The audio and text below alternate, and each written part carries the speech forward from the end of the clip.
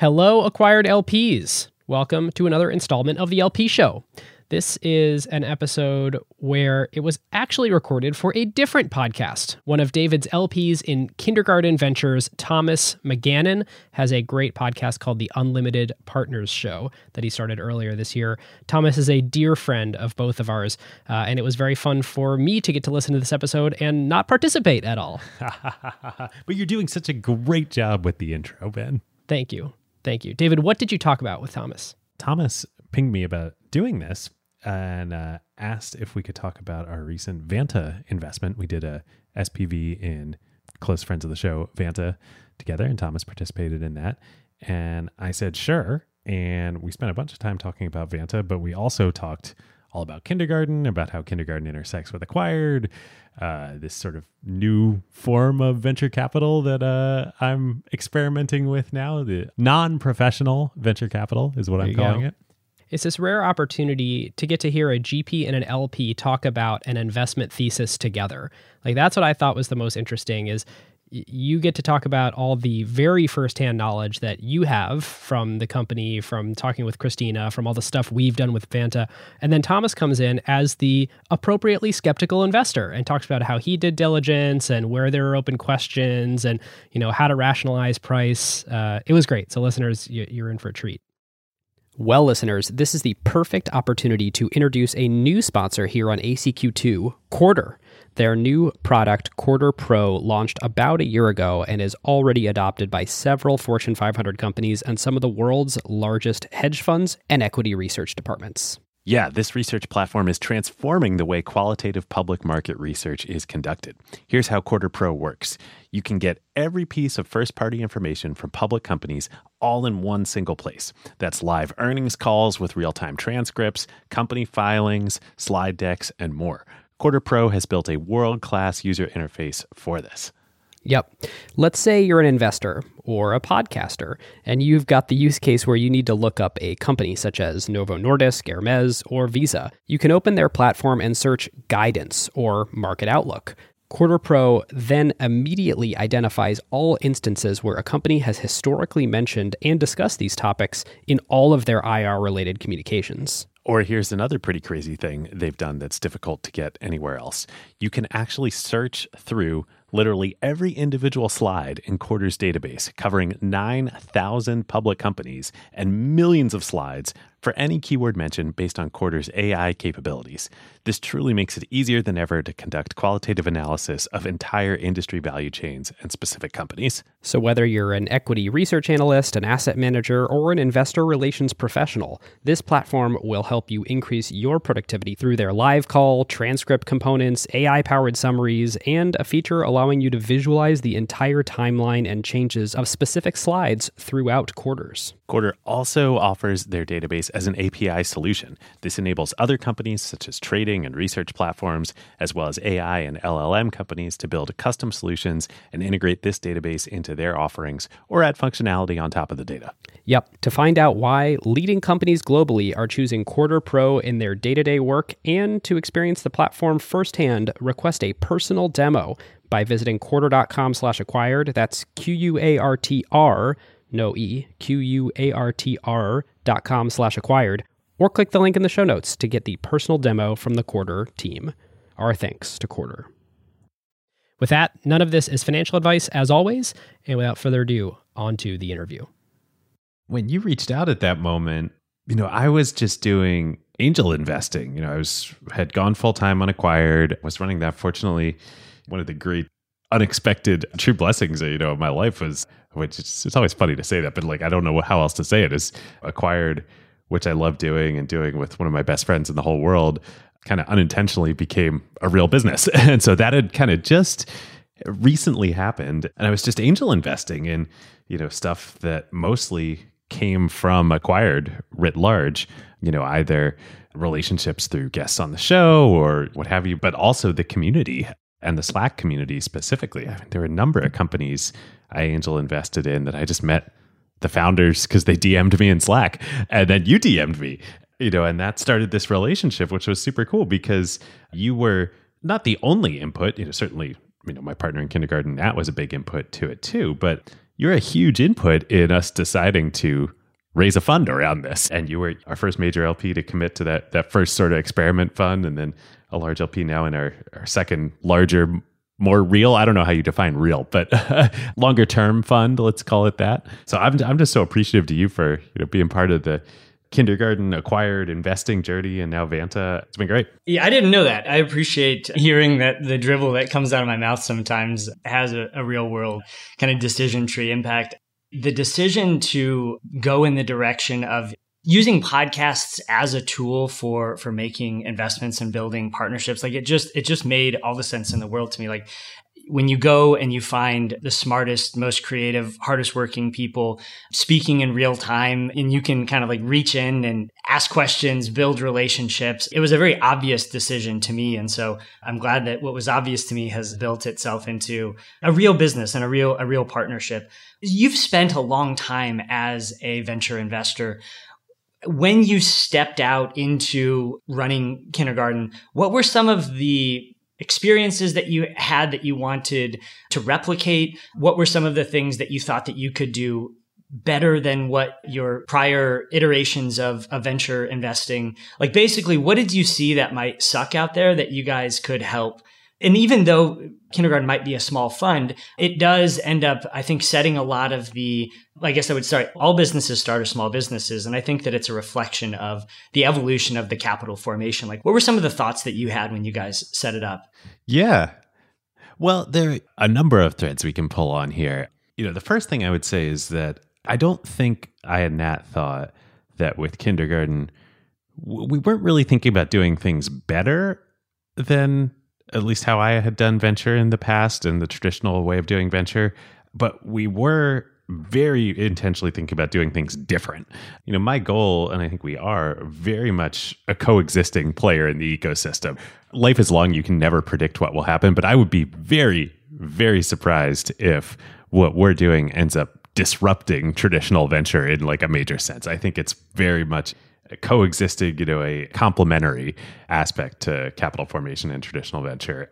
My set of experiences at the firms I'd worked at and then also observed and been close to, I do think one thing that's universal in an investing partnership is the partnership is super important. And we talked about this a lot, in partners.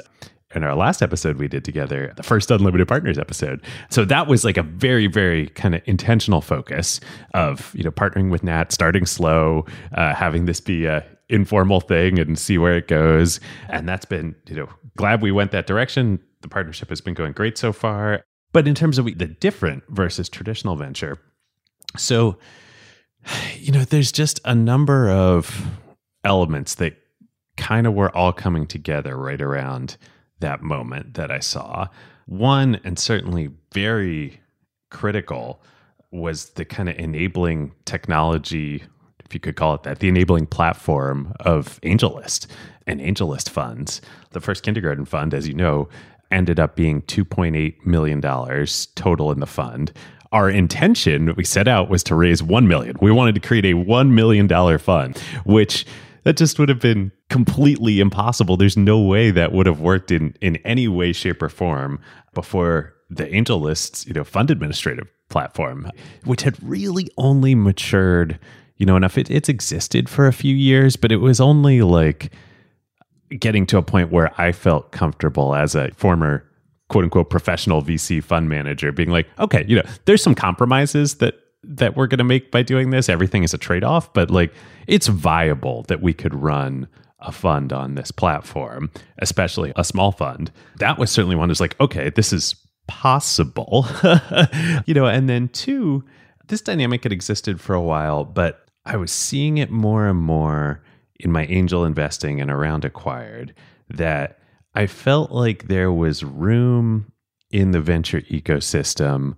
for, like I said, complementary capital to the big traditional venture fund players. And one of the hardest parts, probably the hardest part, reflecting on it about my career in quote unquote traditional venture, is at the end of the day, every round is a zero-sum game. Like if you're a sizable fund, you really need to lead rounds. I did plenty of partnering and splitting rounds and all that, and that can happen on the margins. But like really, truly, if you want to be a great fund manager and a great fund, you need to lead rounds in the best companies. And the best companies tend to be very competitive. And so it ultimately boils down to like, answering a very simple question, which is why is an entrepreneur going to take your money over, instead of Sequoias or Andreessen's or Benchmarks or, founders funds or what have you. And frankly, most people don't have a good answer to that question. A lot of people have answers to the question, but they're not good answers. And for pretty much my whole career in venture, I don't think I had a good answer to that question. What angel investing and stepping outside of that dynamic opened my eyes to was there's this whole different world where it's not instead of, it's not a zero-sum game. It's not take my money instead of Andreessen's money. It's take Andreessen's money and take my money. That is really a core component of what we're doing with kindergarten. So with $1 million fund, I mean, you're not doing this for the economics of the business. How do you think about the time that you put into kindergarten, the relationships that it can build with companies, with other capital partners? I think that there's something really strategic in my mind about the way that you're building kindergarten, and I'd love to hear you riff on some of that. Yeah. That first fund, there's only so much on any dimension you can accomplish with a $1 million fund. That was very much intended to be an experiment of like, let's just see if some of these hypotheses we have, like, is the AngelList platform viable? Can we do this while Nat and I both have very consuming full-time jobs, and not think of this as like our hobby on the side, but as a integrated part of all of that in our ecosystem, which I think is your question that we'll get into in a sec. And that experiment went well. Now as you know, our current fund is 12 million plus, and with a few SPVs, including this Vanta investment, we're going to have significantly more capital under management. What I was seeing through angel investing and what Nat was seeing as a founder, as kind of a leading founder in InsurTech in a specific space, was we had all of these opportunities to have relationships with other founders and other companies that were great companies that were raising great rounds from the best venture investors. And we had opportunities to A, invest capital, but also, just as important, B, have business and personal relationships with those companies. The easiest to illustrate on the acquired side, guests we would have on the show, our sponsors on the show. We would have venture capitalists on the show, and they would be doing, rounds, and they would want to invite us along, say, GP at XYZ firm, I'm leading around at this company. Of course, I'm going to do 70, 80% of the dollars into the round, but we leave some open for value added angels, other folks. You have this great platform with Acquired, with the podcast, with the community. We'd love to have you as part of it. So we were seeing literally like the VCs invite us into deals. That was a very different experience than the zero-sum game of before. But the companies too, our sponsors, our guests, they'd want to have deeper relationships with us. They'd ping us to say, hey, we're raising a round. Would you be interested in being part of it? Would love to have you. Or sometimes even, we were getting folks saying, who are founders saying, oh, you're seeing such great deal flow. Let me know when you're doing deals. I'm Angel Invest as well. I'd love to come in and be part of it too. And so this is like kind of, we're thinking like, man, kindergarten could be a way to just tie all of this together and do it at a much bigger scale than we could do with our own, personal balance sheets. When you and Nat are building the top of funnel and sorting through like what's going to make an interesting investment for kindergarten, what does that process look like? What do you guys usually use as your way of communicating? How do you kind of articulate a priority stack so that the other person really gets like what's most important, what's kind of nice to have in an opportunity? Yeah. Well, I can tell you what we don't do, which is what traditional VC firms do. And what I used to do is, we don't have Monday meetings. We don't sit together and one of the firms, I won't out them. One of the firms I worked at in my career, I actually love this. This is great. They ran the whole firm on a whiteboard. So they had a whiteboard in a conference room. And the Monday meetings would happen, in that conference room. There were doors on the whiteboard. So the rest of the week, the doors would stay closed so that other people didn't see it. And literally like the whole firm, like the portfolio company, the active portfolio companies, the pipeline of deals that, the firm was prosecuting in ranked order. It was all just there on the whiteboard and get together. And it was just funny that they did it on a whiteboard. But, every firm does a version of this of you talk about the portfolio, what the needs are, who's raising. You talk about all the deals that, every partner is interested in and, what are the highest priority, and you align. That is not what we do. Not what we do at all. Very intentionally. I don't want to claim yet, we don't have any real performance on the board. We're still very early. So I don't want to claim that this is like going to work necessarily. But when we meet and interact with companies, it's not in the context of they're raising a round, they're coming to pitch us and they're presenting, their deck and they're trying to raise money. We get to know these companies and these founders in a very, very different context. To speak to my side, I get to know sponsors on Acquired, guests on Acquired. Like I interact with them, like I interview them on the podcast. So I know them in that way. And then I get to see like, how does the Acquired community, how does our listener base react to these companies? For our sponsors, what are the click-through rates? For I guess, how many people ping me after the episode and say, gosh, that was amazing. Like I would love to connect to, I can help with XYZ. How many VCs ping me and say, that was awesome. Can you intro me to the founder? I want to lead their next round, So I just kind of have a natural sense. And then, for the sponsors too, I have a business relationship with these companies. I know how they are to work with. It's just pretty like obvious to me which are the ones that we want to put money behind. I turned my camera off, but I'm smiling really big right now because the data that you're pulling together through that process, like I think it's so differentiated. I think in many ways you're getting to see what it looks like when people don't think they're being watched. Like you get to see into a business's communication funnel in a way that I don't think is even possible in a traditional fundraising route. No, because it's performative. Precisely. Yeah. Having the opportunity to build that authentic, and what does authentic means? It's not performative. It's something that is spur of the moment. It's truly like what these people are, what these companies are, and it being like hard data. If you're talking about how much everyone loves you, and then through the process of working with founders, having them as customers, seeing the way that your community relates, if you're seeing that that's not true, then I think that you have a very special way of making the exhaust of your business with the podcast kind of manifest itself into what I think is like really interesting capital formation, circulatory system stuff. So let's take Vanta. Let's get into Vanta as an example. I mean, it's the foremost example in our portfolio. I mean, it's such a beautiful, case study of this. When did you meet Vanta? Like, what was that time zero? Yeah, so I'll take you through the whole story. Ben and I knew of Vanta. We knew of Christina Casiopo, the founder, for a long, long, long time. She had worked as an analyst at Union Square Ventures back in the day. This was right after I left New York. I think she joined and I joined Madrona.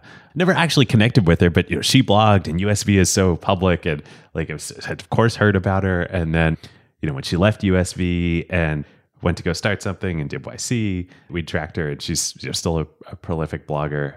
But we never actually met. And Ben and I were both very familiar with her and her work. And then one day, Patrick O'Shaughnessy from Invest Like the Best, who all of us here are friends with, he sent Ben and me an email and he said, hey, I invested in Vanta and Christina. She's pretty awesome. She wants to meet you guys and she loves Acquired. Maybe on Twitter, we'd had some interactions. Like I knew that she was a fan. She loves Acquired and she wanted to talk to you guys about sponsoring. So that was how we first directly connected with her. We love all of our sponsors and many of them are like this. But she was just a dream to work with. Like we interacted directly with her, and we met other people in the company too. She was so clear about what the Vanta business is, why it's compelling for founders and companies to use Vanta, why our audience of primarily founders is a great fit. She was just wonderful to do business with, as was the company. It was very smooth and easy. So that was the sponsorship process. And then shortly thereafter, the company was raising the round, she sent Ben and me an email and said, hey, this was right as kindergarten was just getting going, and said, hey, we're raising this round. I love you guys. I'd love to have you be part of it if you'd be interested. No pressure. Obviously, you do understand you'd be small checks, no big deal. And so Kindergarten invested $100K out of the fund in that round. I think that was what happened next. And then we just got to know her better through the sponsorship. And she invited us to a Vanta all hands meeting. This would have been, if I remember my timelines, in the spring of this year. I remember listening to it. I was in Singapore. It was it was like 100 degrees, and I was on a long jog, and I was listening. It was like an all hands. It was right before you decided to start the podcast. It was, yeah, just a couple of days actually. Yes. Yeah, so she invited Ben and me. Ben was in town. It was when we did the Altimeter episode with Brad. Yes, that's right. We had told Christina that Ben was going to be in town. We'd love to get together, and she was like, "Actually, we're doing an all hands. Why don't you come by?" And we'll do a little fireside chat. I'll interview you guys. We ended up releasing it as a LP episode, but she didn't ask for that. That wasn't like the intention. We just thought it was so good. We were like, great, we'll bring the microphones and we'll record it if it ends up being good. So we got to meet the whole team in person in the office and just had a great, and we were just so impressed with everybody. We got to meet Matt Spitz, the head of engineering, who then came up. They were doing for our arena show that happened a couple months later in May. We invited Christina to come up and do the interview portion on stage. She couldn't make it because they were doing what we did in March, I guess it was the regularly weekly or biweekly all hands at the office. They did their annual offsite down in Palm Springs. Like the whole company flew in from all over the world that, obviously they were leading down there. Matt, who we'd met at the all hands, he did a turn and burn. He flew up from the offsite in Palm Springs up to Seattle to come to the show, and then flew out that night to go back to Palm Springs. Anyway, I say all this just to illustrate the depth of the relationship and how none of this, in my career as a professional venture investor, would have been any part of the equation. And so then when Vanta is raising this addition to the Series B, so the round that we invested out of the fund was Sequoia led the Series A, and Kraft and David Sachs led the Series B in end of April, beginning of May of this year in 2022. And we talked about with Christina on our sponsor slots this season. It was literally I think the best round that any company has raised of 2022 so far. It was a $110 million Series B and a $1.6 billion valuation. And so Christina pinged us kind of late this summer and said, hey, we're going to do a second close of that round because a bunch of LPs and the VCs are interested in putting in more money.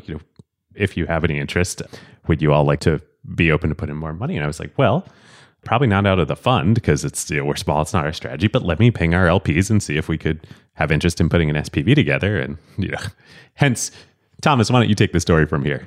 I'll be honest, when the update came across that you guys were doing an SPV here, I was going to let it go by. I was busy with other things.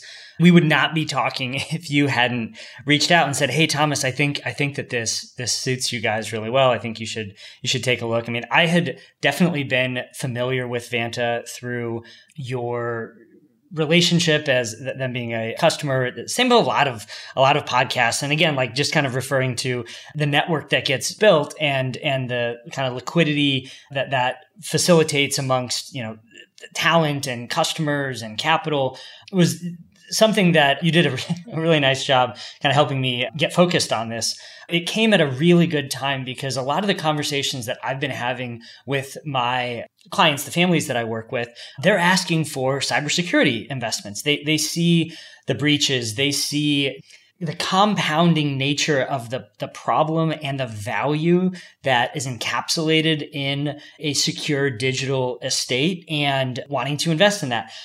Personally, I've struggled a lot with cybersecurity investments. There aren't that many high quality, generational companies built here. A lot of times it's because people try to build force fields, and building a force field, it's just an ephemeral advantage that you could potentially build. And so the nature of the investment started to look really attractive because it was something that I knew I was being asked for as I started to do my due diligence across my network, reaching out to general partners that have lots of insight into their customer subset, fast growing, a lot of YC backed companies that are just getting to that point where they're winning customers. And this is table stakes. This is an expectation. Hearing some of those founders say, oh my gosh, like Vanta is a verb. All of our portfolio is using it. It really started to kind of whet my enthusiasm, because I thought that you could build what initially today is a product company with SOC 2 compliance, but eventually I think it can evolve into a platform company. We're 30, 40 minutes in. Yeah, we haven't even talked about what Vanta is as a company. Yes, we should probably do that. This is also what got me so excited. I had way back when I was at Madrona in Seattle, I had done some cybersecurity investing. That was like 2014, 2015. And I felt the same pain as an investor that you're describing, Thomas, which is like, clearly this is a massive market, huge need that any company writ large, any person, any company needs, cybersecurity. It's so obvious the need. It's perfectly ubiquitous. Everyone needs it. Yes, but the problem with the industry that I found in, investing, and I think has mostly still been true to this day, is that it's just all, it's all FUD. It's all like building force fields, as you say. It's teams coming out of the NSA or the IDF in Israel, and these companies end up either looking like services companies, or, they build the latest and greatest force field that works until, something else comes along that's better. And so it's just this very difficult space to build actual durable products and moats in. And then here along comes Vanta. Vanta is explicitly, Christine would be the first person to tell you, we are not a security company. Like, we're not from the NSA. We're not building force fields here. They're a security monitoring company. Had this aha moment for me in getting to know them and the product and seeing the uptake in our community and the rapidity of, clicks on the links in the show notes, but the, customer adoption, and they're adding hundreds of customers every quarter. It's very much like a Datadog type situation. Like, they're not building the force fields, they're monitoring the force fields, and everybody needs that. The topic of observability was one that really dominated the last year that I spent as a public hedge fund manager. These are companies like Datadog, like Splunk, like New Relic, AppDynamics. Having visibility into a digital estate, knowing that metadata that speaks about the software that you're working with, that speaks about the process that is being run. I think about like the internet as this vast trove of data, and you need some kind of process of synthesizing and curating. And that's what I think podcasts are so cool. Well, in a similar way, monitoring, observability, seeing how your software components, especially in an increasingly fragmented, services-based, very ephemeral way that we build and run software, the importance of having monitoring instrumented throughout your organization, and the fact that like this is getting to a scale where human hand-drawn whiteboard, Excel processes, screenshots, it just doesn't work. It's breaking at an accelerating rate. It really gets me excited looking at, I mentioned earlier how I became so in love with software was hearing the Salesforce journey, the way that the CRM has been stood up as a pillar of kind of data, insight, action, and believing that as software eats the world, you're going to have multiple other platforms grow and evolve. Their point of view for how this problem gets solved and where to insert themselves, I found it really compelling. It has to be software at this point. I mean, by the time this episode comes out, our acquired episode on AWS will be out. Part 2 of the Amazon saga. Part 2 of, I'm sure, many to come over the years, but the story of AWS. At this point, AWS is just one cloud provider. It's just the infrastructure layer, the base layer for building, I say a technology product, but really, anything. Everything runs on AWS these days. There's other cloud providers out there too, and lots of businesses of any scale use multi-cloud.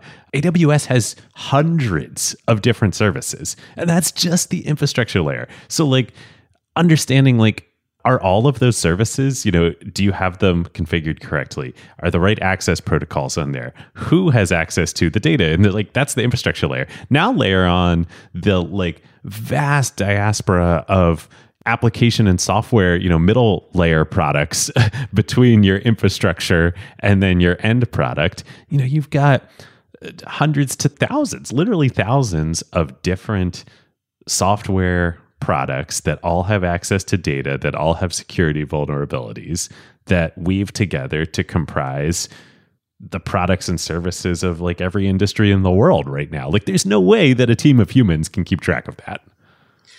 No, and I think that one of the pieces of this investment thesis, which is to say investing in compliance automation broadly, that I really like is, as I look at some of the notable breaches, I was listening to the Okta earnings call yesterday, and there's a lot of conversation about some of the customer breaches that they've had to deal with. And it's not Okta software that we're principally talking about. We're talking about software that is in their supply chain. And so it's when you come home from school and be like, Mom, I was doing this, but the other kids were doing that. You're responsible for what those other kids are doing in your cloud software estate. And so what expectations can you put in place to ensure that the cloud services that you're bringing in are being run in a compliant, defensible, and also in an organization where they have a culture of compliance. I think one of the things I really enjoy doing with an investment thesis is talking to consultants like the Capgeminis or Deloitte's that have seen, dozens of implementations of security programs and can talk about what, as a people process technology, what works and what doesn't. And the thing that I kind of realized in doing these calls through Tegas was that another great friend of Acquired and Unlimited Partners. What Mike and Tom have built there is so cool. And the acquisition of Canalys, I really think that's the generational financial service provider technology layer. It's going to be very, very cool what they're building. But in any case, in talking to these experts that Tegas sets up, you really come to appreciate that the best that you can hope for when it comes to cybersecurity is to have a culture of compliance. And that is something that gets not snapshot in time once a year. It's something that is continuous. It's something that is part of the DNA of the way that you build, of the ways that you communicate. And by adopting something like Vanta, and there are other competitors, and that's something that as an investor I take very seriously. But I think that this layer could eventually be a very large kind of pillar in the digital estate. One thing I've learned in the past several years, I catch myself whenever I'm about to say something is inevitable or I can't imagine any future where this doesn't exist. I'm like, oh, well, none of us know anything. And strange outlier events can come to pass, as we all know now. But I think it is very, very likely in the future that this is a very large category of software, because it's very hard for me to imagine, again, never say never, but it's very hard for me to imagine that you're not going to use software to do this. Yes. I don't think that there's any question about whether this is an automated, instrumented solution. I think for me, at the foundational layers, when I make an investment, I like to think about it like Jeffrey Moore has kind of his stack of what a business is. At the low level, it's the infrastructure. So what are the first principal inputs that go into the world that your business is executing against? And so here, this is the infrastructure layer is software eating the world and a cloud dominated software estate. What sits on top of that is a business model. So what are the products that you're building to serve to your customer base? How does that draft on the wave of what's occurring at the infrastructure layer? And then on top of that is the operating model. How are you going to market? How are you communicating and pricing and creating and capturing value? And so at the low level, the infrastructure of what compliance automation executes against, I don't have any real concern there. Where I start to ask questions is, this opportunity will exist. This is a when, not if. But is this going to be a compliance automation company that captures this kind of ingest and process communication layer, or is it going to be something else? Is it going to come from a monitoring type solution like a Datadog? Is this tool something that can be built and appended into like a ServiceNow perhaps? Because right now what Vanta is, like it's a tool, it's a product. I think that there's a really exciting future where it does mature into a platform, and then it has a lot of value that I'd love to, maybe we can talk about grading of this towards the end, but whether Vanta or one of its competitors owns this opportunity. They created the category, but they are not guaranteed to win it. And I think that when you look at the depth of integration, the sophistication of the data and the flows and the processes that other businesses in orthogonal parts of the data journey have, there is a real question in my mind whether this is an opportunity that's captured by the players that are creating this category. People who are familiar with Vanta are probably wondering why we haven't brought this up yet. SOC 2 and compliance.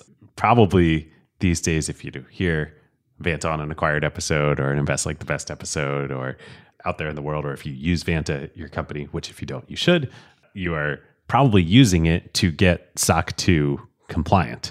And that's a really interesting kind of aspect of how this market has developed and what the go-to-market that Vanta pioneered. There are these security compliance standards, of which SOC 2 is the kind of broadest and most well-known that most businesses are going to want to have. And the way before Vanta and its competitors, but Vanta was the first to do this, the way a business got SOC 2 compliant was you hired some auditors, either independent, auditors or Deloitte or Accenture or somebody to come, if you're a bigger business, to come in and audit your security infrastructure and protocols and all of your software supply chain. And then they would issue a compliance report and say, you are now SOC 2 compliant. Same thing with HIPAA and healthcare, or GDPR in Europe for data practices. What Vanta said is we can actually use that as our go-to-market channel of, we will be the software product that won't actually do, you'll still have an auditor that we partner with or you bring in, come in and like do the certification of, to get the compliance certificate. But rather than having, a team from Deloitte come parachute into your, company for a couple of weeks and rummage around, do all of the work, via software and automate it. And then the compliance gets much, much easier, at least the burden of compliance for you as a company, and especially ongoing in future years when you renew. And so that's been the go-to-market strategy.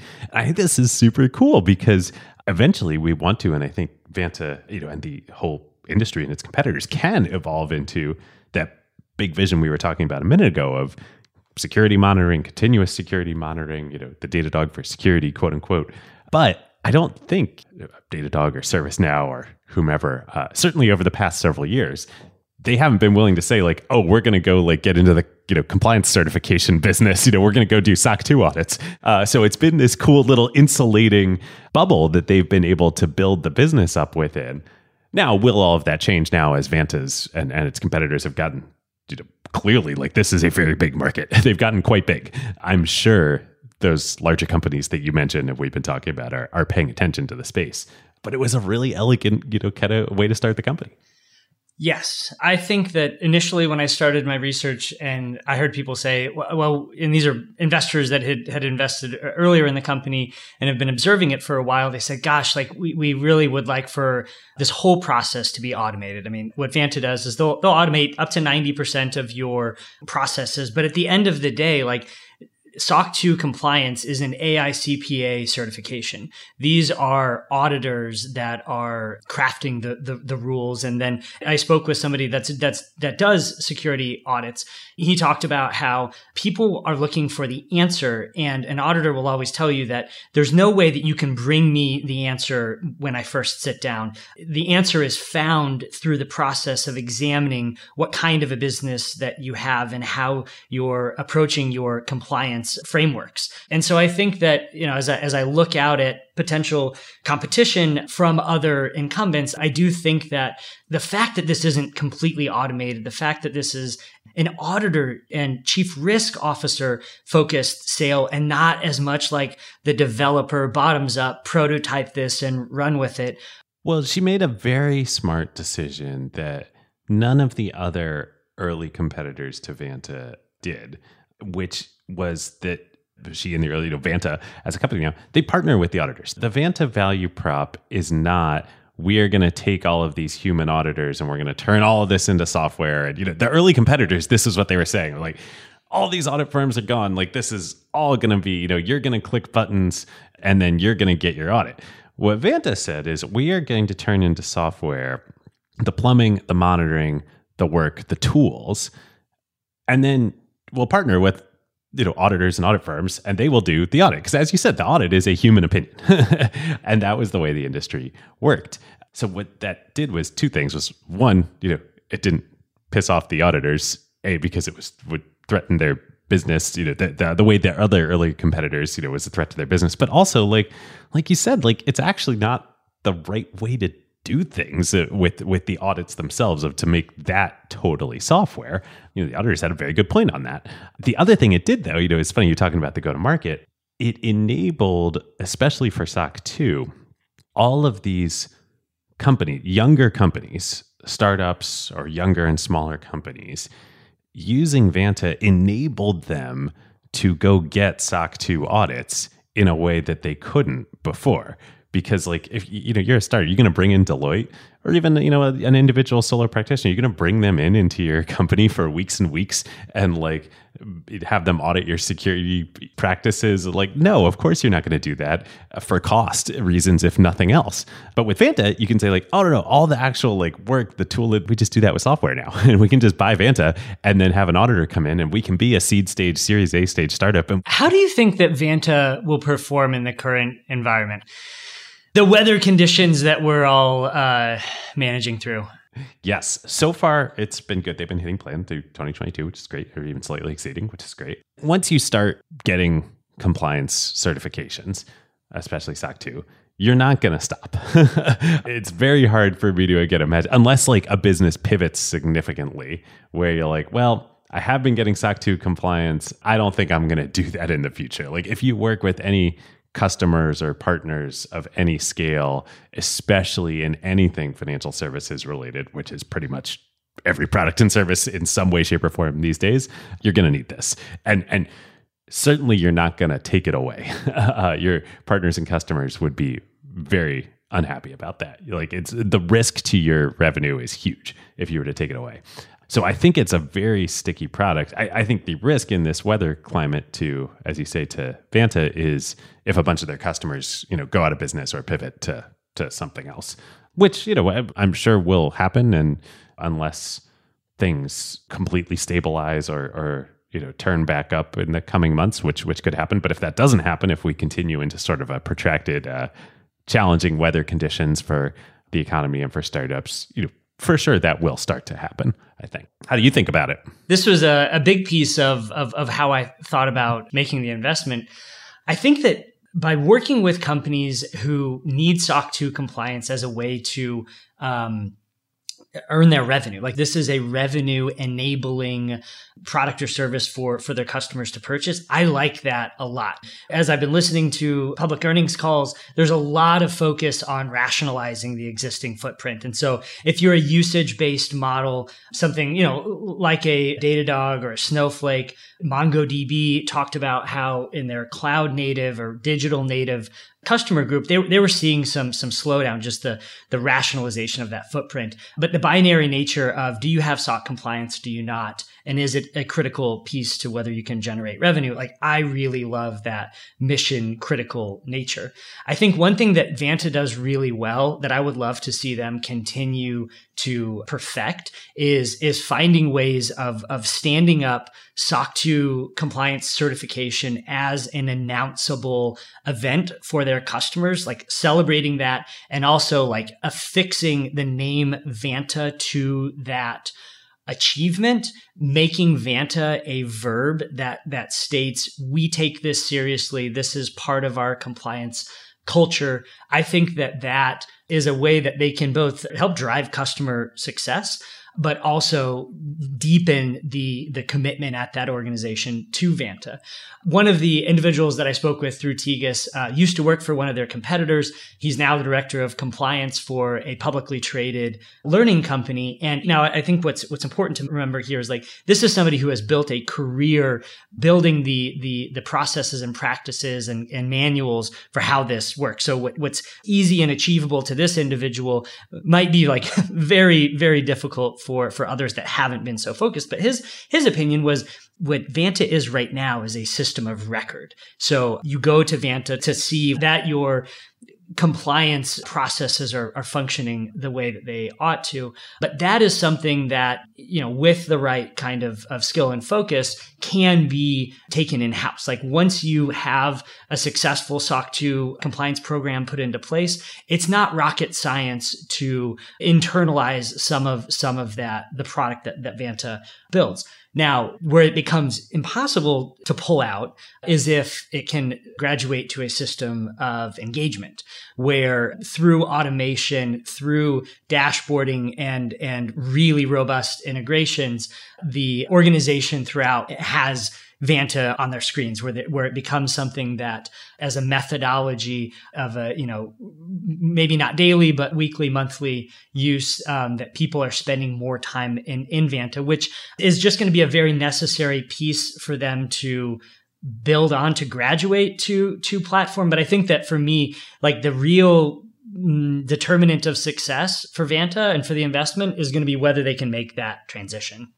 I agree 100%, and I suspect Christina and the company would also agree 100% with that. I think that's true of probably any software platform, right? Like if you want to become a platform, you need to become, I like how you say that, go from a system of record is great, but you need to go to a system of engagement. That's what Salesforce is, right? Right, exactly. Most businesses, it's really hard to build a platform out of the gate. I think if you say platform in V1 of your business, like you're probably not going to find success. So you do have to go through this process of nailing a specific use case, really understanding your customer base and what their key, mission critical pain points are. And I think that like that in terms of discovery and identifying like what kind of a business that you're building, like that is such a key low level piece that's so necessary. And then as you're spinning this up, being aware of like, what's my next act, my second, third, fourth act going to be here? And I loved you and Andrew and Howard Marks talked about, as the innovation cycles shorten, the durability of existing competitive advantage narrows significantly. And so historically, having a system of record business would have inured you to like a decade of owning a specific use case. Things are just moving too quickly. Yeah, not anymore. Not anymore. That's 100% where, why I say I think Christine and the company would agree with you. Their the product focus now is on building out Vanta Trust reports, which is exactly that. Like Datadog for security, is a good, shortcut analogy. But what does it look like to have a system of engagement for this space? It looks like both internally at the company for monitoring, but also externally for your partners, for your customers. Here's a Vanta powered dashboard, a trust report from Vanta that shows you in real time, what are the security practices? What's the data access? Red, green, yellow, like what's the state of all of my services internally? What's the state of my software supply chain? And just sharing that and being, open. You mentioned earlier that you've had Christina on to talk about the fundraising process. People have talked a good deal about like her skill as a leader. What for you makes Christina somebody that earns this like, she's special designation? I don't think you can ever underrate someone who you want to be around, do business with. Every time I interact with Christina, like I come away, this is a classic thing that VCs say. And I think they say it as this shortcut because you can't really put your finger on what are the components of it. But she's the classic founder. Like if I were ever to go work for somebody, she's like one of the few people, like I would be very happy to work for Christina.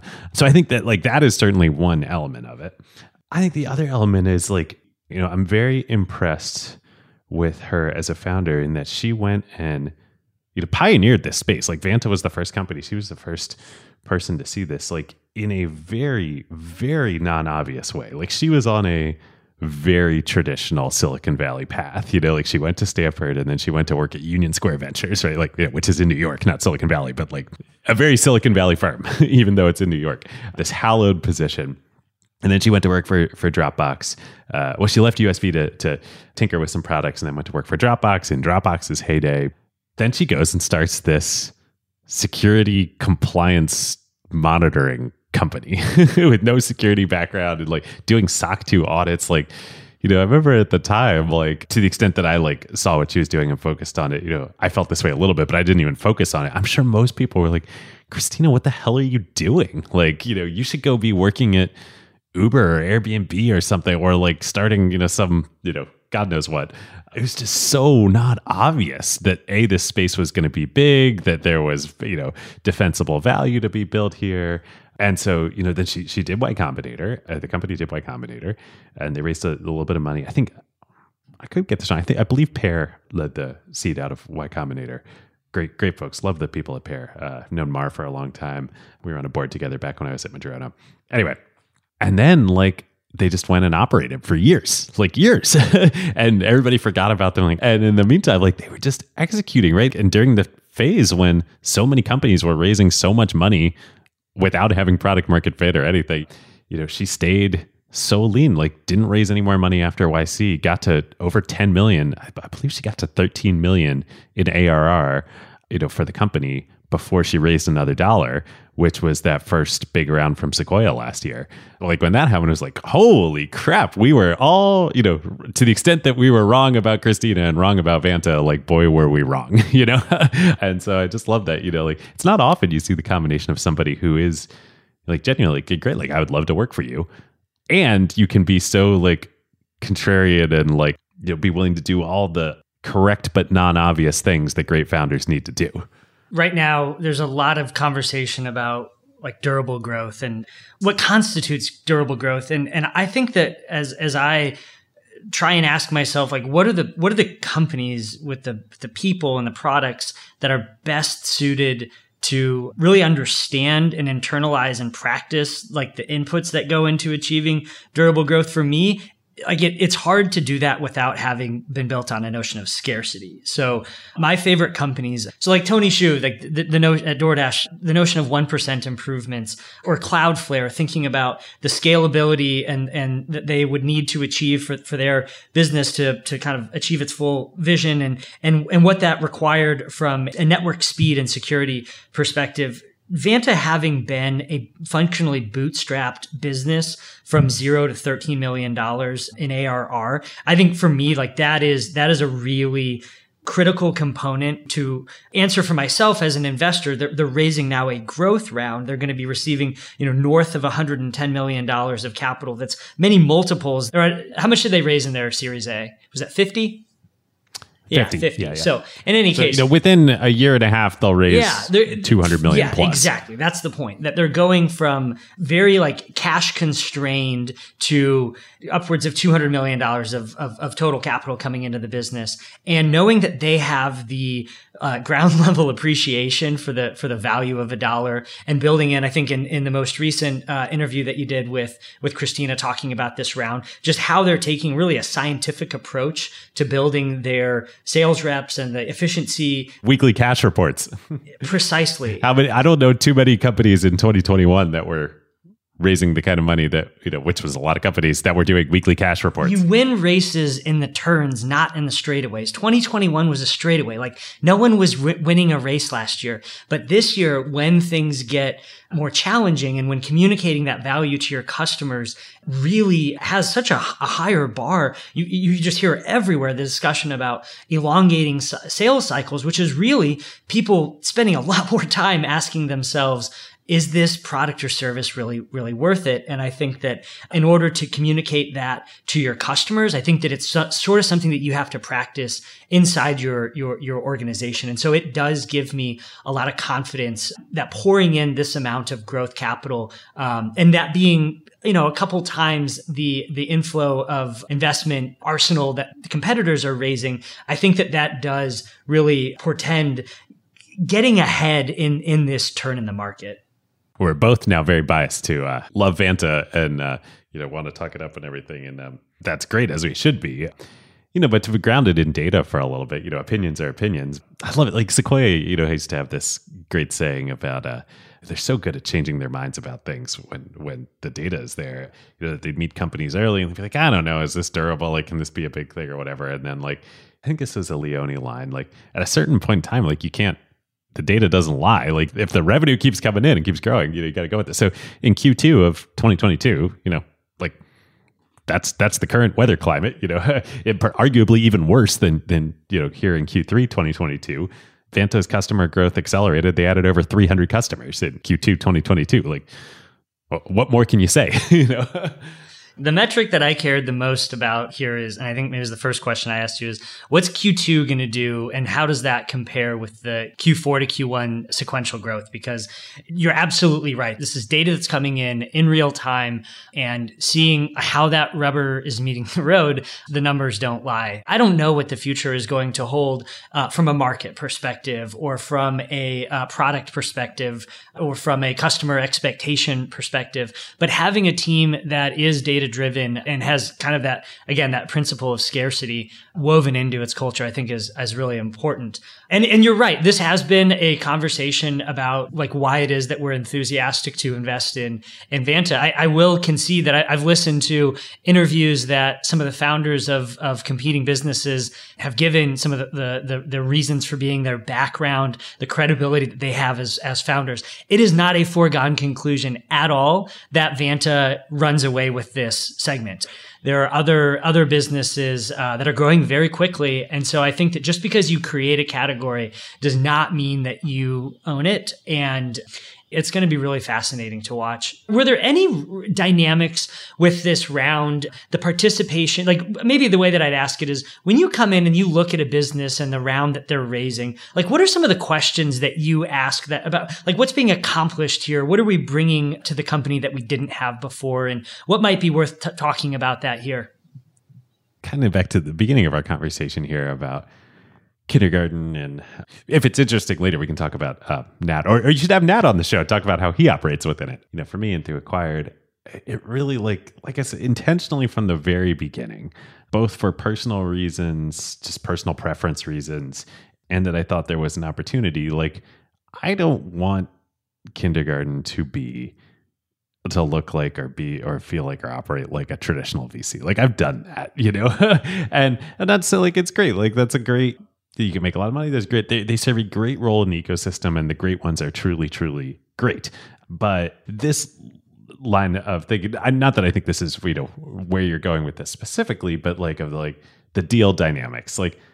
I genuinely don't care about deal dynamics anymore. It's one of the things I hated about being a traditional VC, especially at a while I love the firms I work with, and they're great part, it wasn't, we were always fighting Sequoia. I said, that question, your Sequoia interested, you always had that question, just nagging, always there was why is a great founder going to take my money, our money over, name your top tier firm?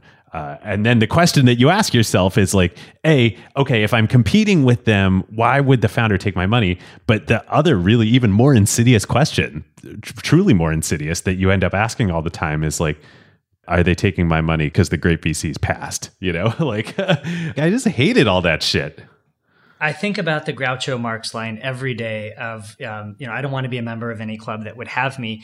I think that investing with you, working with your network and kind of the supportive nature that a lot of kind of what you bring to bear represents, it helps me answer that question in a way that I don't get to very often, which is to say I am I am joining the club that wouldn't have me. I'm just going on the shoulders of someone else. Like, I think that's why I thought that partnering with you as I built out this practice of working with family offices would be a really high value like node in our network to build out, and it definitely has. Because that dynamic is so baked into the traditional venture ecosystem. It's kind of like the, fish asking like, what's water, and like, oh yeah, the David Foster Wallace. Always love a David Foster Wallace reference. Totally, right? Like, so, me yanking myself out of that, it's really opened my eyes. Anyway, so the way I think about all this, like, I truly don't care about deal, for better or worse. I do not care about deal dynamics. When I want to invest in companies, it's because I meet them through Acquired. They're great partners. I like what they're doing, like all those other reasons we talked about at the top of the show. And here in this Vanta situation, the deal dynamics are like, Kraft and David Sachs, like, one of the greatest SaaS investors of all time, like led this round in the depths of the Q2 crash of 2022. And like, this was, I think they've talked about, they didn't say the name Vanta, but like, they talked about this deal several times on All In episodes at the time, and Sachs referenced it a bunch. I don't know why he didn't say the name anyway, but anytime that somebody talks their book, it's just an open flank for one of the. Well, actually, you know what? You're right. I feel like especially on All In, I love those guys. One of the things that's so great about that podcast is the dynamics and the tension between all of them. But you're right. They don't talk their book there because they just they pillory each other when they do, which is fun. I love that they do the podcast. But that to me it kind of highlights like what I don't think is present in most partnerships. Like when whoever it is that we're doing business with, any interview that I do, any investment, any introduction that I take, I genuinely want the very best for every person that I'm coming across. Like, I want to find ways of like, oh, you've got a sundae, let's put some whipped cream and cherries on top of that. And when you have, I love it. When you have like a weekly commitment to something that is like fundamentally imbued with friction and competition at a layer that I don't think is a positive sum creating, it's just like, I love the instruction and the conversation that comes from it, but I'm going to build my business and frankly, my life a little bit different. Obviously it works for the besties on All In. Like, oh my gosh, the show's been successful. Each of their firms have been successful. Anyway, all that aside. So Sachs led the deal. And then so like the way all this kind of came about, it was always written in the docs. They were thinking about it. There was LP interest. But then kind of as the summer went on and 2022 went on, Christina just, I don't want to quote her, but I had a bunch of conversations with her about this. I think she just decided, like you said, there's competitors out there in the space, and this great round is happening, and I think just kind of came to the conclusion. She was like, you know what? Let's get as much capital in as possible right now. Let's just fill up the war chest. Not in a 2021 way of like, oh, I'm some, a hot company, may or may not even have product market fit yet. Let's just, raise money to raise money of but no, hey, this is a new climate. There's competition out there growing fast. This is a great valuation and great round, got great folks around the table. Let's now's the time to actually fill up the war chest with as much money as possible to go out and work like hell and execute and be the winner, be the system of engagement of record in the space. So that's kind of how this all came together. When you see Kraft lead a deal, I don't know if you've done business with them or participated in a lower level. We've done a few other deals, earlier stage deals. Can you characterize what involvement that Kraft has? What does a Kraft investment look like? I've never worked with them before. I could speculate. It would be pure speculate. I don't know. We can especially with how kindergarten. It's not like I sit on boards with them. Yeah, I know. I think just another non-obvious thing that when I yanked myself out of the professional, I use professional as just the term for the traditional way. But traditional is better. Venture ecosystem of board seats. It's just I had a conversation with a really great older generation investor who is just wonderful, great investor, well known, all of the things during that period. And he said to me, he's like, board seats are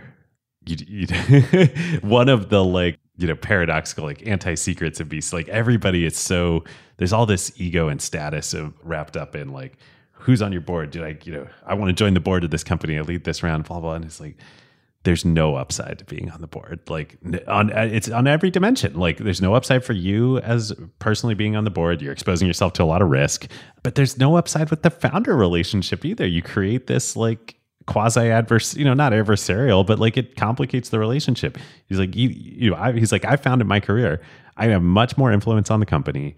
I can be much more, involved, happier, all the dynamics not being on boards. I was like, yes, you're right. Why did I ever want to be on all these boards?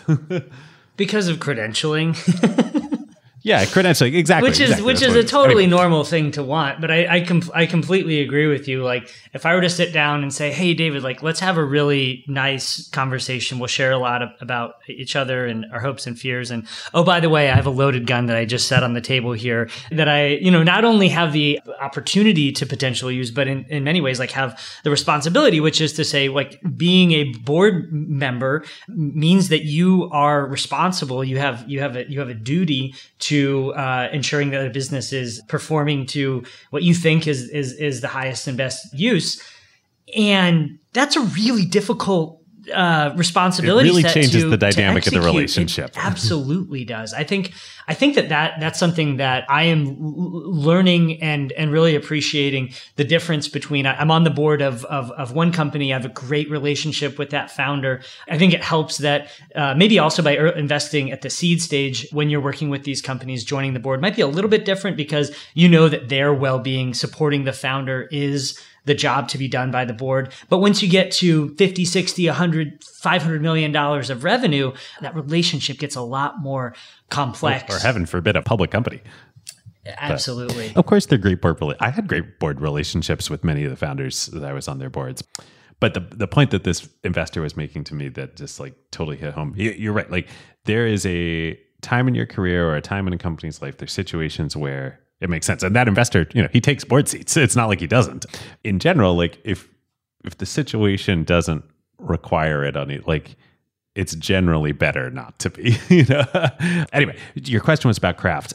So all of this is from afar, arm's length. But I think what they are, certainly what they market themselves, I think what they're quite good at is like they're just really plugged in on what the attributes of great SaaS companies are, particularly around investing and valuations and multiples and all that, and like they're very data driven on that stuff.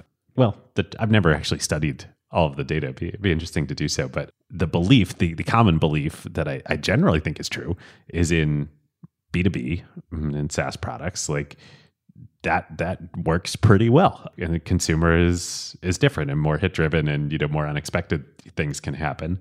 But yeah, I think Craft's just like really good at that. As are other folks like Emergence too. It's funny. I love Emergence. We're super close with them too on Acquired.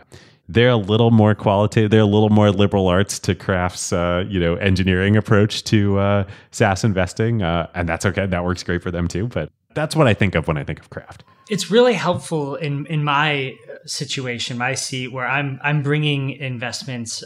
I am not a professional investor in the way that Craft is. I'm not a professional investor in the way that a real estate manager or a private equity fund is. Like, I have to operate by way of proxy. And so in this environment where I'm getting asked for cybersecurity investments, I have some beliefs on what good businesses might look like here, what lower quality businesses have historically been. And then when I think about the people running the business and the investors getting on the cap table, I really have to like lean on years of experience, and past performance doesn't indicate future returns. Like, that's total bullshit. Winners keep winning. And so for me, being able to bring, at least in venture, past performance is definitely a predictor of future think returns. It's increasingly a predictor of future returns, just as the benefits of scale become more and more pronounced. I really do believe that businesses, as in an internet age, particularly skew to perfect commodities or perfect monopolies. I think that that's a very long-term fullness of time observation, but nonetheless, for us to be able to co-invest with some of the like longest tenured, most rigorous B2B focused SaaS investors. Like it's a really great opportunity that you've given me to kind of come in and step and make this investment, because it's really the product that I had hoped that I would be able to deliver. Like when I started this journey, when I reached out to you and said, hey, I've got this thesis on podcast networks as a way of building an investment program. That's so cool. Maybe it's worth spending a little time on that. The deal dynamics of the kindergarten's SPV here, this deal, maybe without getting into specific numbers, but for me and Nat, again, it's going back to sort of everything I've been saying all along here, a little bit on our first episode and the LP episode that Nat and I did with Ben, where we talked about things about kindergarten a little bit, mostly about Kettle, but a little bit about kindergarten. We're not trying. Hopefully it's clear that it's genuine. Like, I'm not saying this as like a feint. Like, we're genuinely not trying to build a traditional venture firm. Genuinely. I want to do acquired. Nat wants to do Kettle. Those are the things. And kindergarten is like our, the part of that ecosystem flywheel, whatever you want to call it. So, we're not interested in scaling assets under management to scale assets under management, and scaling, management fees to scale management fees, and building a team, and charging premium carry, which is what I was going to get into here. Like, hopefully we can provide a great investment product to LPs like you. And what clicked for me in this process, I'd sort of like maybe intuited this a little bit, but then chatting with you and like hearing it, I think was valuable to you, of like, when we don't want to raise large core funds. Like the Kindergarten Fund 2 now is just about 12 million. We might take it a little bigger, but not, that's the scale that makes sense, I think. This SPV vehicle, will end up doing, I think when all is said and done here, we're just wrapping up some loose ends. It'll be roughly about the same size as the whole fund, double-digit millions or close to it that we're investing in Vanta here. I don't need to charge a management fee on that. We don't need to charge 30% carry on that. We don't even need to charge 20% carry on that for our large LPs. Like, so I hope to you that like that's compelling, right? Like, and different. It's compelling at a lot of different layers. And so I think about your business when we're, and your motivations when we are partnering with you. And when I see that kindergarten it's really play for you what is work for others, which is another way of kind of you saying your margin, your fee structure is my opportunity. You've mentioned a couple of times that you're not a professional investor in the traditional sense. And that's core to my thesis, which is the service that you are providing here, connecting me as an LP to Vanta as a company that I get to invest in. As I put myself in your seat and I see how you're interacting with Vanta, the way that you are growing the surface area in acquired for them to really get the full benefit of a partnership with you guys. And then when we start to talk about, okay, they opened their round, which this is maybe another thing I should have mentioned earlier. As I've been asking people, hey, what do you think of Vanta? We have an opportunity to invest. People have said, oh my gosh, like that's a really tight, highly sought after, like, how did you get into Vanta? And then I say, oh, it's through David Rosenthal. And then everybody's like, oh yeah, that's right. Like everybody loves David. And I think, yes, that is the business. In the mail. That is the business that I want to invest in. And so I understand why it is that Christina opens the door for you to lead an SPV. And then when you and I are talking about what I need to do my job well, which is bringing thoughtful investments that fit specific needs, that meet criteria whereby I can point and say, here's where we're adding value. For you to be so flexible on fees the way that you have, it really helps me feel like I'm doing my job as an institutional investor. I mean, I think that a lot of the lessons that I feel like I learned now is on the allocator side of the table came from our mutual friends over at Mitimco, especially Nate Chesley and Nav Harikumar. And they focus a lot on fees because over the fullness of time, fees really do matter. And so in this situation where both management fee and carry, precisely, like they both matter, and carry more than, but over a number of years, if you're charging 3% management fee for 10 years, that's 30% of the fund. Yes. And so for me then to be able to go and articulate this investment to others as, I mean, we're not paying a management fee. We're paying probably half of the carry.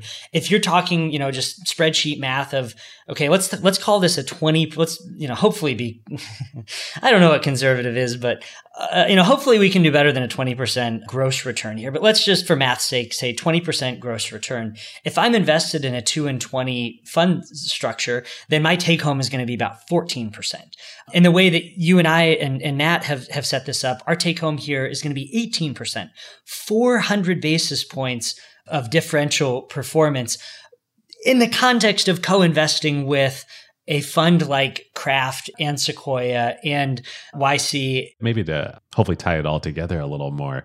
This is why I'm so excited, both excited about like kind of the opportunity that we like hazily saw for kindergarten and it coming together, but also why I was so passionate. Once Acquired became a real business, and I was like, oh wow, I love doing this. That's just amazing, and like this can be my livelihood, and I don't need to play the same game anymore.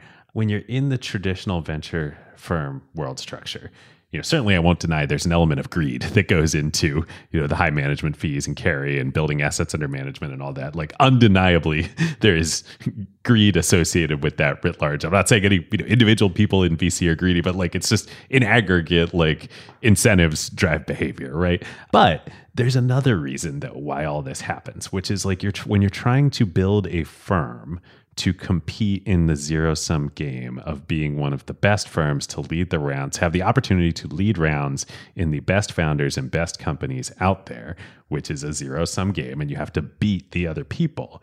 There's all this artifice building that goes into it, of which your terms with your LPs are actually part of it. Like being able to say, like, to yourself, to your LPs, to founders, to others, having it known in the ecosystem of like, we charge premium carry because we're that good, of which all the top firms do. There's an element of the like firm building in there too. And, and the management fees are part of that, the office, the multiple offices, the big staffs, all that. Just like, again, there's nothing wrong with that. Like that's the way the traditional ecosystem works. I think that's fine, thriving. I don't think we're going to disrupt it. We're going to be complementary for sure. Having done all that, I just didn't want to do it anymore. I was like, no, do not want that in my life anymore. So it's just so cool to be able to do this, in a different way. Yeah. The other thing I wanted to mention here is this is the first time that I've invested in my career, like, which is say like over the last year, this is the first time where I've had liquidation preferences as a feature for investments. So when you have a software business that can grow very efficiently to several $1 million of recurring revenue, when you're investing, as this round is put together in the preferred equity, you have a liquidation preference so that as long as the company sells for north of the money raised, that you get a full return of the total dollars capital. Raised. Yeah. Yes. I was a public hedge fund manager for 11 years. Every stock that I ever bought absolutely had the potential that it would go down the very next day. Right. And that I would imagine if you had that feature in the public markets where you could invest in whatever, XYZ security and be like, I'm only playing for the upside. I'm pretty, 99% probability, my basis is not going to go below 100% in this investment. It's very liberating for me as an investor that can go out, and I think a lot about my job as being something of like a bartender or a butcher. Like my job is to deliver the best product for the right solution. I mean, I'm helping other people achieve their goals, and so I need to be considerate of what their risk tolerances are, what their sophistication might be. Having the liquidation preference in this spot where I can help, and a lot of the families I work with are more legacy in nature. So this will end up being some of the first software technology exposure that they have. I care very much that this is a good experience, and having the ability to say, all right, this company is being priced at 10, 20, 30 times revenue. And I think that we can earn a nice return on that. But in the event that the forecast doesn't pan out the way that we're hoping, the downside is really, really limited. And again, that's something that's, I think, very unique to software businesses, where when they are successful, they are so economically successful that the amount of money, the total dollars raised, is such a small amount relative to the, intrinsic value of 80% recurring revenue business. And it's really then, I think, for me, as I've been trying to think about ways to navigate a private investing program, I think that A, this is a feature that I will continue to seek out, but B, it really distorts pricing. And as you have more capital come into it, yes, we have had a bit of a reset from a fund flows perspective, but the secular trend, like as more institutional dollars come into the theme of software eating the world, and as these liquidation preferences are in place, the price, the way that, like you said, if this was a public investment, how would you price the can't lose money? And then what's the upside? It really gets distorted. And it doesn't seem like something that's fully taken into consideration in the market. When companies... No, it's fun. Let's jam on this a little bit. This is one of those secrets hiding in plain sight that, I don't think it's talked about enough. I'd hoped we might go there in the interview we did with Howard and Andrew Marks that came out a little bit ago on Acquired, when I asked them about, especially Howard, about differences between public market investing and which is a highly efficient market and all that, and private market investing. I was hoping we would touch on this feature of at least venture private market investing. But yeah, you're absolutely right. The concept of preferred equity is, to my mind, a huge reason why there are outsized returns to be had in private market investing versus public market investing. Now, access is a bigger one for sure. Privileged information rights is all of that is true. But this is certainly a piece of the puzzle for me. If you step back and you think about, for me personally in my own activities and you as an LP, why do I feel good about committing, large portions of my net worth and my time and energy to investing in private market, technology companies versus public market technology companies, which, have many of the same features of still, in cases be plenty of upside left, infinite liquidity, all of that. This is one of the features that is a big feather in the cap for private market investing. It definitely is. It's been peculiar to me that it hasn't been talked about as a distorting factor in valuations. I've been digging into this more recently. I was going down a Twitter rabbit hole, just, searching liquidation preference and other similar terms to see how people are talking about this. A lot of the secondary platforms like Forge, pricing common and preferred equity, they end up trading way closer in price to one another than I would expect. When companies go public, there almost always is as going public, the preferred converts into common. So I understand that point of convergence does. Well, there exist. Is also, depending on the scenario, it's on paper, the benefits of this to the investor are larger than they actually are, because it only applies to an M&A scenario. If a company were to go public, then the preference gets wiped away. So I've seen this way back in the early days of my venture career of you can get a management team and an investor base at strong odds of incentives here, where if a management team thinks that they can take up, say you've raised money at a valuation that is no longer reasonable, whatever the intrinsic valuation of the company should be much lower. If the management team thinks that they could actually get an IPO through and get public and get liquid, their strong incentive is to do that versus to sell the company even at the equivalent price, especially at the equivalent price, because you sell the company, the investors get a much larger share of the proceeds because of the preference. You go public, the preference gets wiped and everybody shares equally. Yes. Yeah. And I think that's something that you certainly have to express the view here is, so Vanta is raised at a $1.6 billion valuation. If they go public and the price is less than that, then you don't have the protections of that liquidation preference. So then as an investor, I'm asking myself, like, what are the series of next best alternatives that Christina might have? Does this company go public in a variety of worlds where they are under a $1.6 billion valuation, which is basically just at the end of the day, like, is there enough gas in this tank that I'm pretty confident that we can get within the next couple of years to that threshold? I very much believe that they will. But I think that as more capital comes into earlier stage technology enabled assets, and I look at myself as a Sherpa kind of fostering those flows, having the liquidation preference is really helpful. What are downsides of having liquidation preferences? I mean, does this end up operating something like debt in an organization? I don't think functionally. I mean, well, we should talk about ratchets in a sec here. But I think for a standard liquidation preference like this, look, like I said, I've seen it in my career where you can get a company and a management team, common shareholders at odds with preferred shareholders over, companies viable but not as viable as thought. And in that case, it was a very capital intensive company that had raised a lot of money. Again, never say never, right? Like, I'm sure this will happen in cases and has happened, but in a software company, it's pretty hard because it's not the valuation that matters with the liquidation preference. It's the amount of capital raised.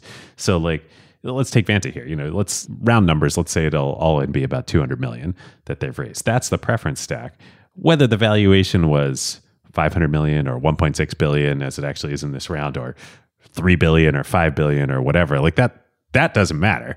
It's getting the money, the dollars back to the investors. So like, for argument's sake, let's say Vanta had raised at $5 billion valuation, but only had 500 million that it had raised, or company X, $5 billion valuation had raised $500 million total of capital. If the company had an opportunity to exit for 1 billion, that's obviously way lower than the valuation, but in an M&A exit, but the investors would get their 500 million of capital back. So, like for software companies, that scale so efficiently, as you say, it's not like that big a deal. Ratchets are what's interesting. And this, I wonder if we'll start to see this coming back. This had happened in the sort of mid 2010s era where people were unsure about, the economy, inflation a little bit back then. And Square is the most famous example. Their last one or two private rounds at Square had, raised with these dynamics we're talking about, but the extra feature of a ratchet. And what a ratchet is basically saying this dynamic applies both in an IPO and in M&A. So liquidation preference is usually, just M&A. If you go public, the preference gets wiped out. But a ratchet says, no, it stays. So if you were to go public at a lower valuation than this round, investors essentially, they get their money back through a variety of mechanisms. Interesting. Yeah, I think that's what I'm probably most looking forward to about this ongoing and continuing phase of the capital formation cycle, is just as a practitioner learning about the features that come and go over time, and increasingly kind of using those as tools and as ways of also charting like where we are in this capital cycle. I think it's going to be really interesting. And it's interesting, the ratchets got a really bad rap in that era. And I'm not exactly sure why, if you think through it like as objectively as possible. Early stage investors hated them, which I think is why they got a bad rap. Because if you're an early stage investor in a company like this, let's take Square, for example, that ratchet can really hurt you. It can cause you to suffer a lot more dilution at the IPO, which you're already probably not happy about dilution at the IPO, but you'll suffer even more because of a ratchet. And so I think a lot of early stage investors, got very vocal about hating them back then. But like anything, it's a term, it's a feature, right? Like, and you're providing further downside protection to a new investor in exchange for a combination of a higher valuation and more importantly, more concretely, probably more capital getting put into the business. So I'm not sure it's actually that bad. And the management team kind of sits somewhere in the middle. If you want to go deeper, we can discuss their motivations too.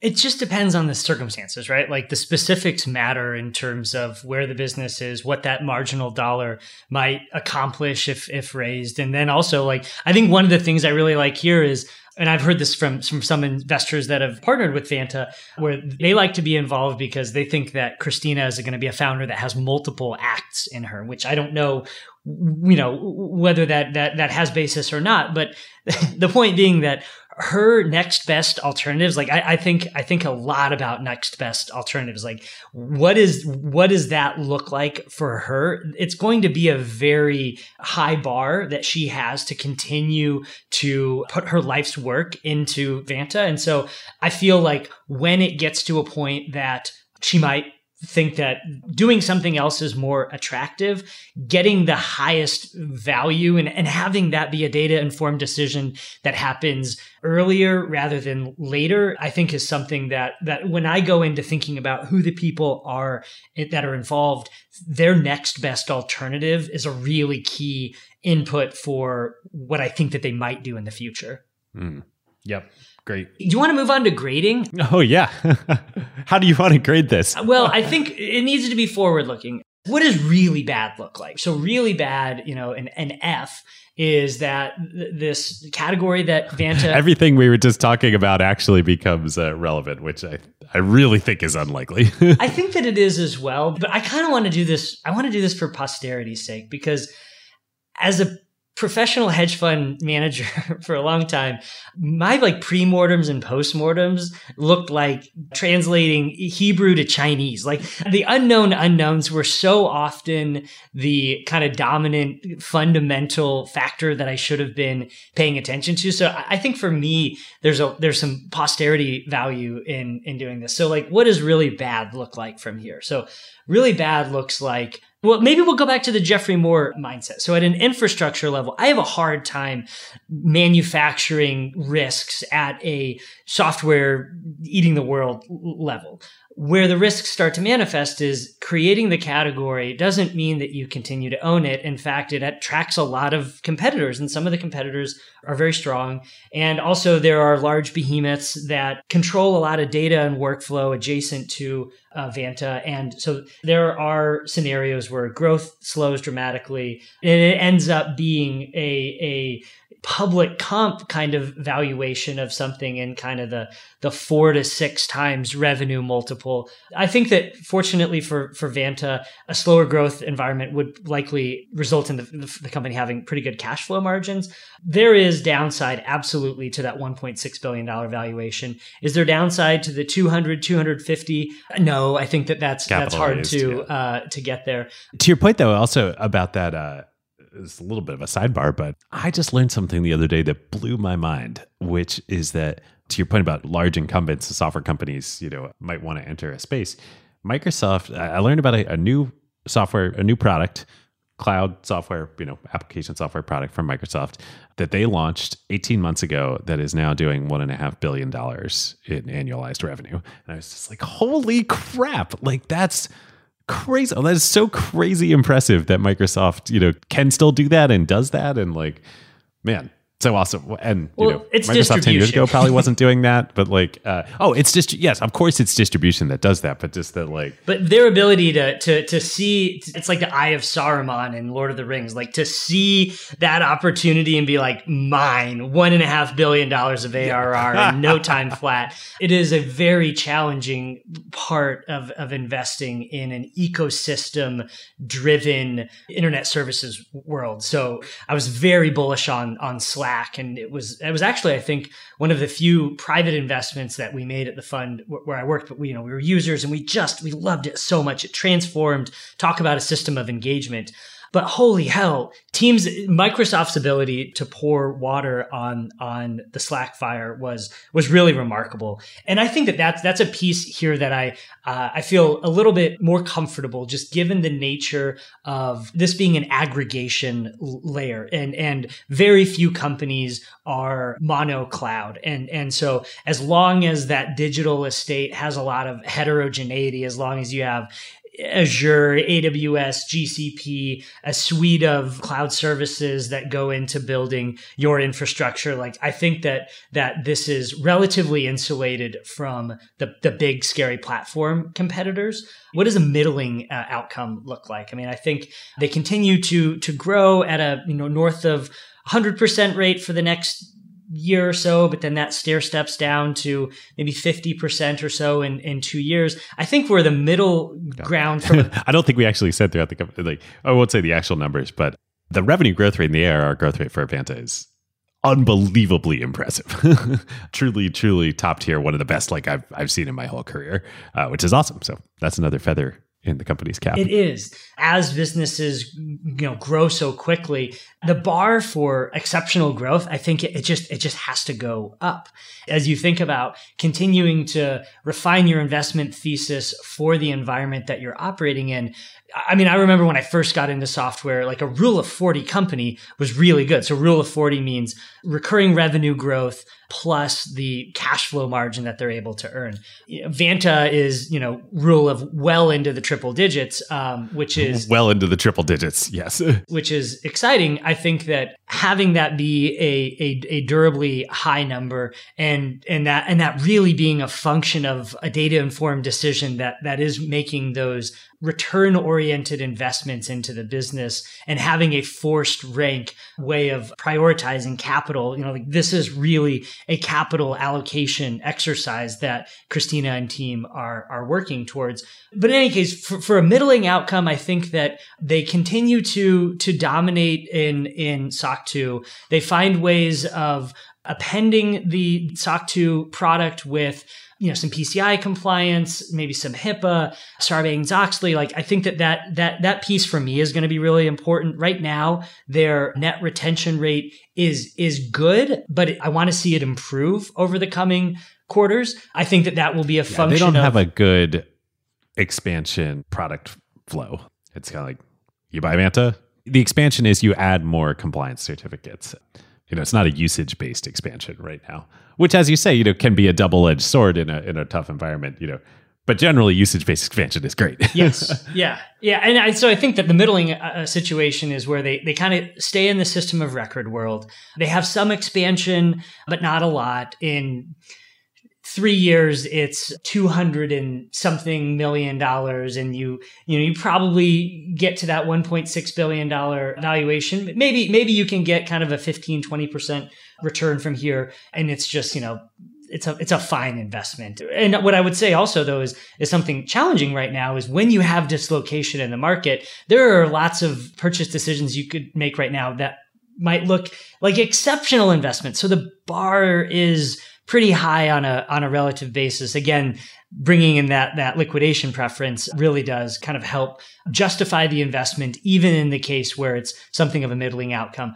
What does an A look like here? An A looks like standing up compliance automation as a major pillar within the digital estate. So something like a CRM or a service management like what ServiceNow has built, or even observability like Datadog is in the process of building out. In that scenario, you end up ingesting upstream processes, creating a visualization and engagement layer that really hones in on the core, risk profile of a business. And I want to add one thing like that really could get me super excited for that A+ is when I think about like, what's the information that exists in a business that could really tell me something about its DNA, about its culture, about its likelihood to execute and win large markets.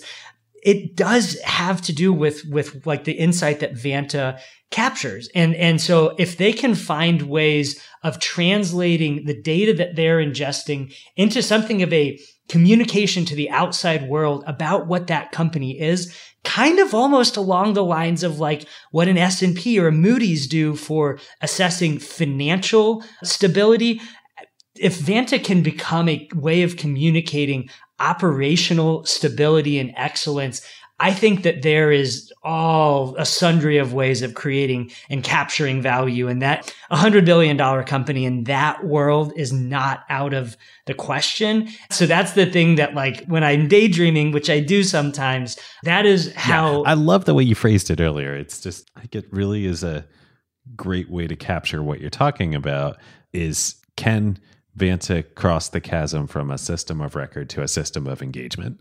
If they can do that, yes, this is the system of engagement around security, compliance, and data security monitoring is going to be an enormous market.